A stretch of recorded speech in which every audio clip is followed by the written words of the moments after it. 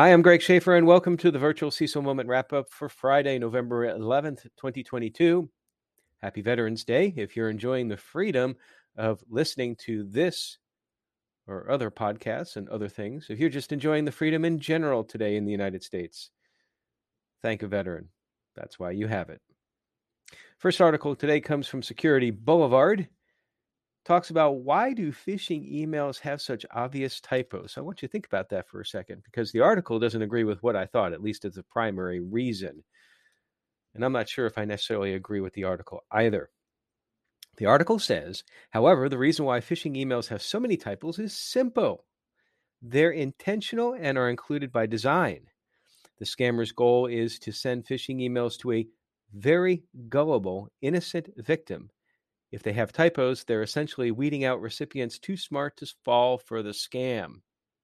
Now, I always thought that the typos were more or less to get around filters and those sorts of things. And it does talk about that a little bit later. In fact, the next paragraph in the article. But I never thought about it as being a method to intentionally get around a type of personality that might open up the email.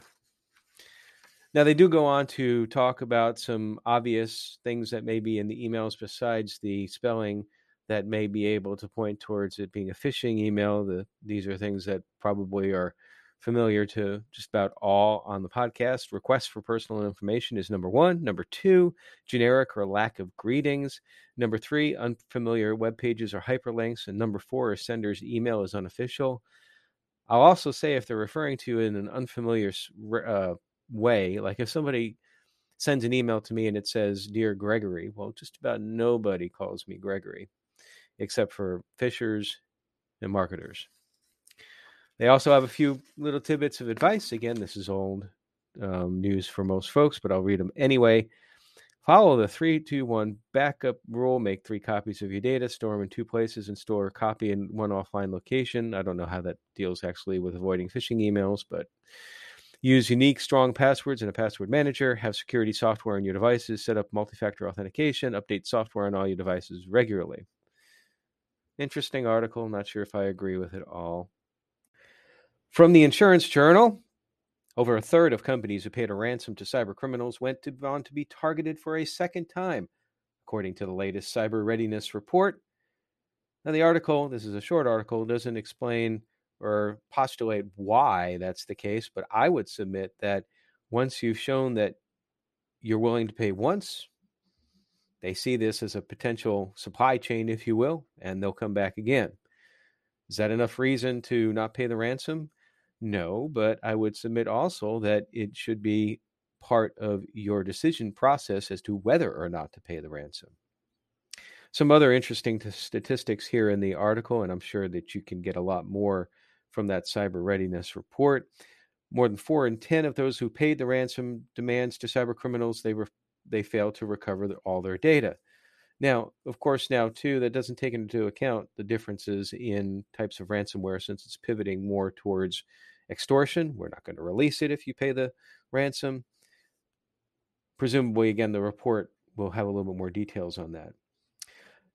The industries that were forced to pay a ransom were those with just-in-time supply chains, such as food and drink, 62%, manufacturing, 51%, and leisure, 50%. The report also shows that the frequency of cyber attacks has increased by 12% year on year, with 48% of businesses suffering an attack in the last 12 months. It might be an interesting report to look at, and particularly look at your business and how it fits in with the demographics and the threats. It's part of your overall threat environment awareness. From the Hacker News, warning, new massive malicious campaigns targeting top Indian banks' customers. Cybersecurity researchers are warning of massive phishing campaigns that distribute 5 different malware targeting banking users in India. Apparently, it's targeting 7 banks. They all rely upon a common entry point. SMS messaging contains a phishing link that urges potential victims to enter their personal details and credit card information. And the lure is to get a tax refund or gain credit card reward points. Now, at this point in time, I don't really understand why there are financial institutions that are relying upon SMS for their multi-factor. I was under the impression that the various, at least in the United States, the various regulatory bodies, the FDIC, the NCUA, the OCC, all under the FFIEC, were moving towards a requirement that you have to do something else besides SMS. And that's probably still the case, but it hasn't happened yet. My question, and if anybody can help educate me on this, is why not? Is it just cost? Is it that the technology isn't there? I can't really believe that because so many other instances use some sort of a push notification to an app on your phone, for example. I'd be interested to hear any feedback on that. From ZDNet, almost a third of chief information security officers and IT security managers in the UK and US are considering leaving their current position, according to new research. This is from a survey of over 400 IT decision makers at companies with 500 or more employees in the US and UK, conducted by cybersecurity firm BlackFrog. Apparently, it found that many IT security leaders are struggling to keep up with evolving threats and new cybersecurity practices.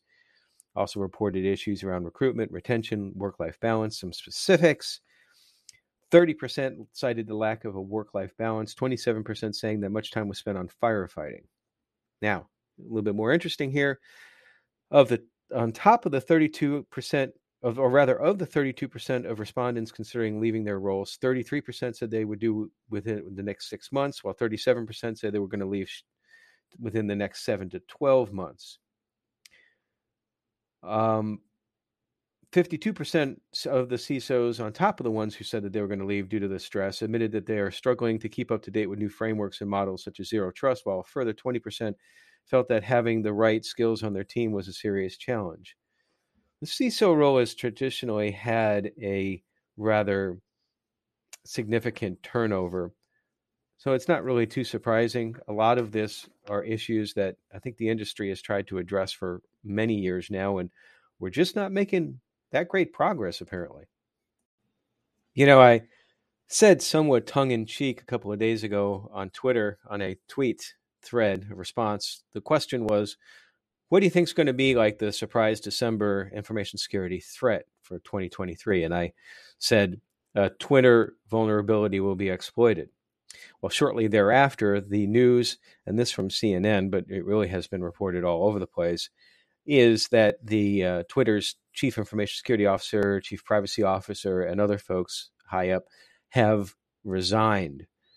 Now, there's a lot obviously going on with Twitter, and I do think now that there is more of an issue with regards to potential vulnerability exploits and other issues. And there's another thing that's going on with Twitter that's related to information security that I'm both puzzled and disturbed about.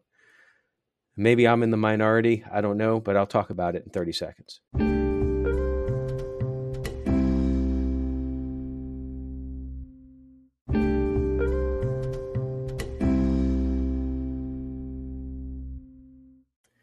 The information security community on Twitter has been both a valuable resource for me and also a place for collaboration.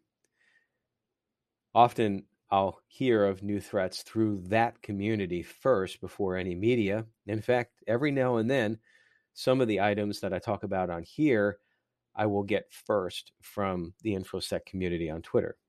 That happens somewhat often because they're also often the most interesting issues. But something interesting is occurring outside of, but related to, obviously, the whole Elon Musk purchase of Twitter and the shakeups and all of the items going on there. There's a large exodus of folks from Twitter in information security. Some are forming their own or going to Discord servers. Some are joining Mastodon, which I have to admit I had not heard of Mastodon before this new exodus. I did myself go out and create an account on the InfoSec Exchange, I believe it's called, Mastodon server out there. And there's some interesting aspects about it, although I find the user interface, just probably because it's new to me, it's just very difficult to comprehend. But I don't understand the why behind leaving Twitter. Is it due to some of the changes that have been implemented? Is it due to political preferences?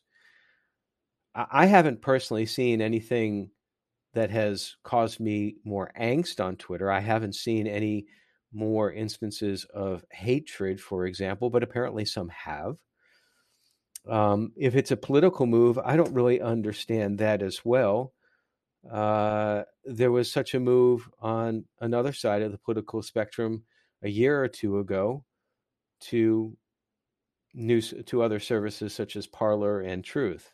That's obviously more political than not.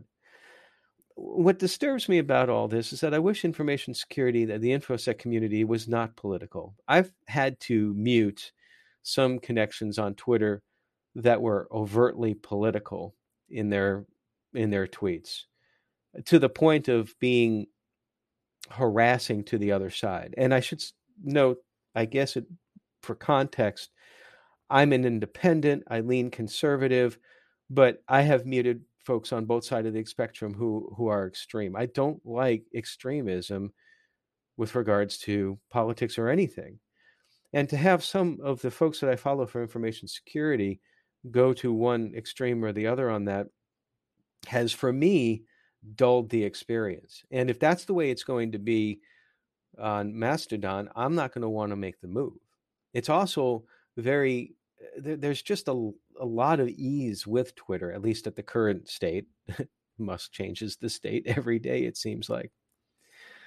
So I'm looking potentially maybe for feedback on this. I wish that maybe we could all just come together as an information security community and not have external factors involve that, because we can't have multitudes and multitudes and multitudes of social media depending upon interest in this and that and everything else. I use LinkedIn, for example, for more professional. I use Twitter for professional and personal. In both cases, I also use it for my business, and I don't plan to move away from those platforms, at least in their current state. This is an evolving thing. I'll probably have more to talk about it in the weeks to come, but that's what I felt was important today, because in the military, it never mattered who you were, where you came from, what you believed in. When we were doing the mission, when we were, whatever the mission was, when we were working it, when we were completing it, when we were planning it, when we were wash, rinse, and repeat on it, it was all about the team. I don't see that right now in information security. And I hope we can get to that at some point in time. And that's it for today. Coming up next week on Tuesday, I have a slightly different episode. Some of you may know that I'm doing a little short series on YouTube and on my LinkedIn page about the lessons I've learned about being a consultant. And this will probably be a 7 or 8 episode series on YouTube and on LinkedIn. But I'm going to package the first 2 episodes as a Virtual CISO Moment episode for next Tuesday, to give you a little idea of what it is that I'm doing. And if you want to hear more or see more, just go to YouTube or just follow me on LinkedIn. The other is that on Wednesday of next week, we have the last of the retreat sessions, those that were recorded at Montreat College during the retreat conference back in September. And this is with Lynn Clark. He is the Carolina Cyber Center's SOC director. So I hope you can join us for those. And I also hope you have a wonderful weekend. We'll see you Monday with the Quick Strike. And until then, stay secure.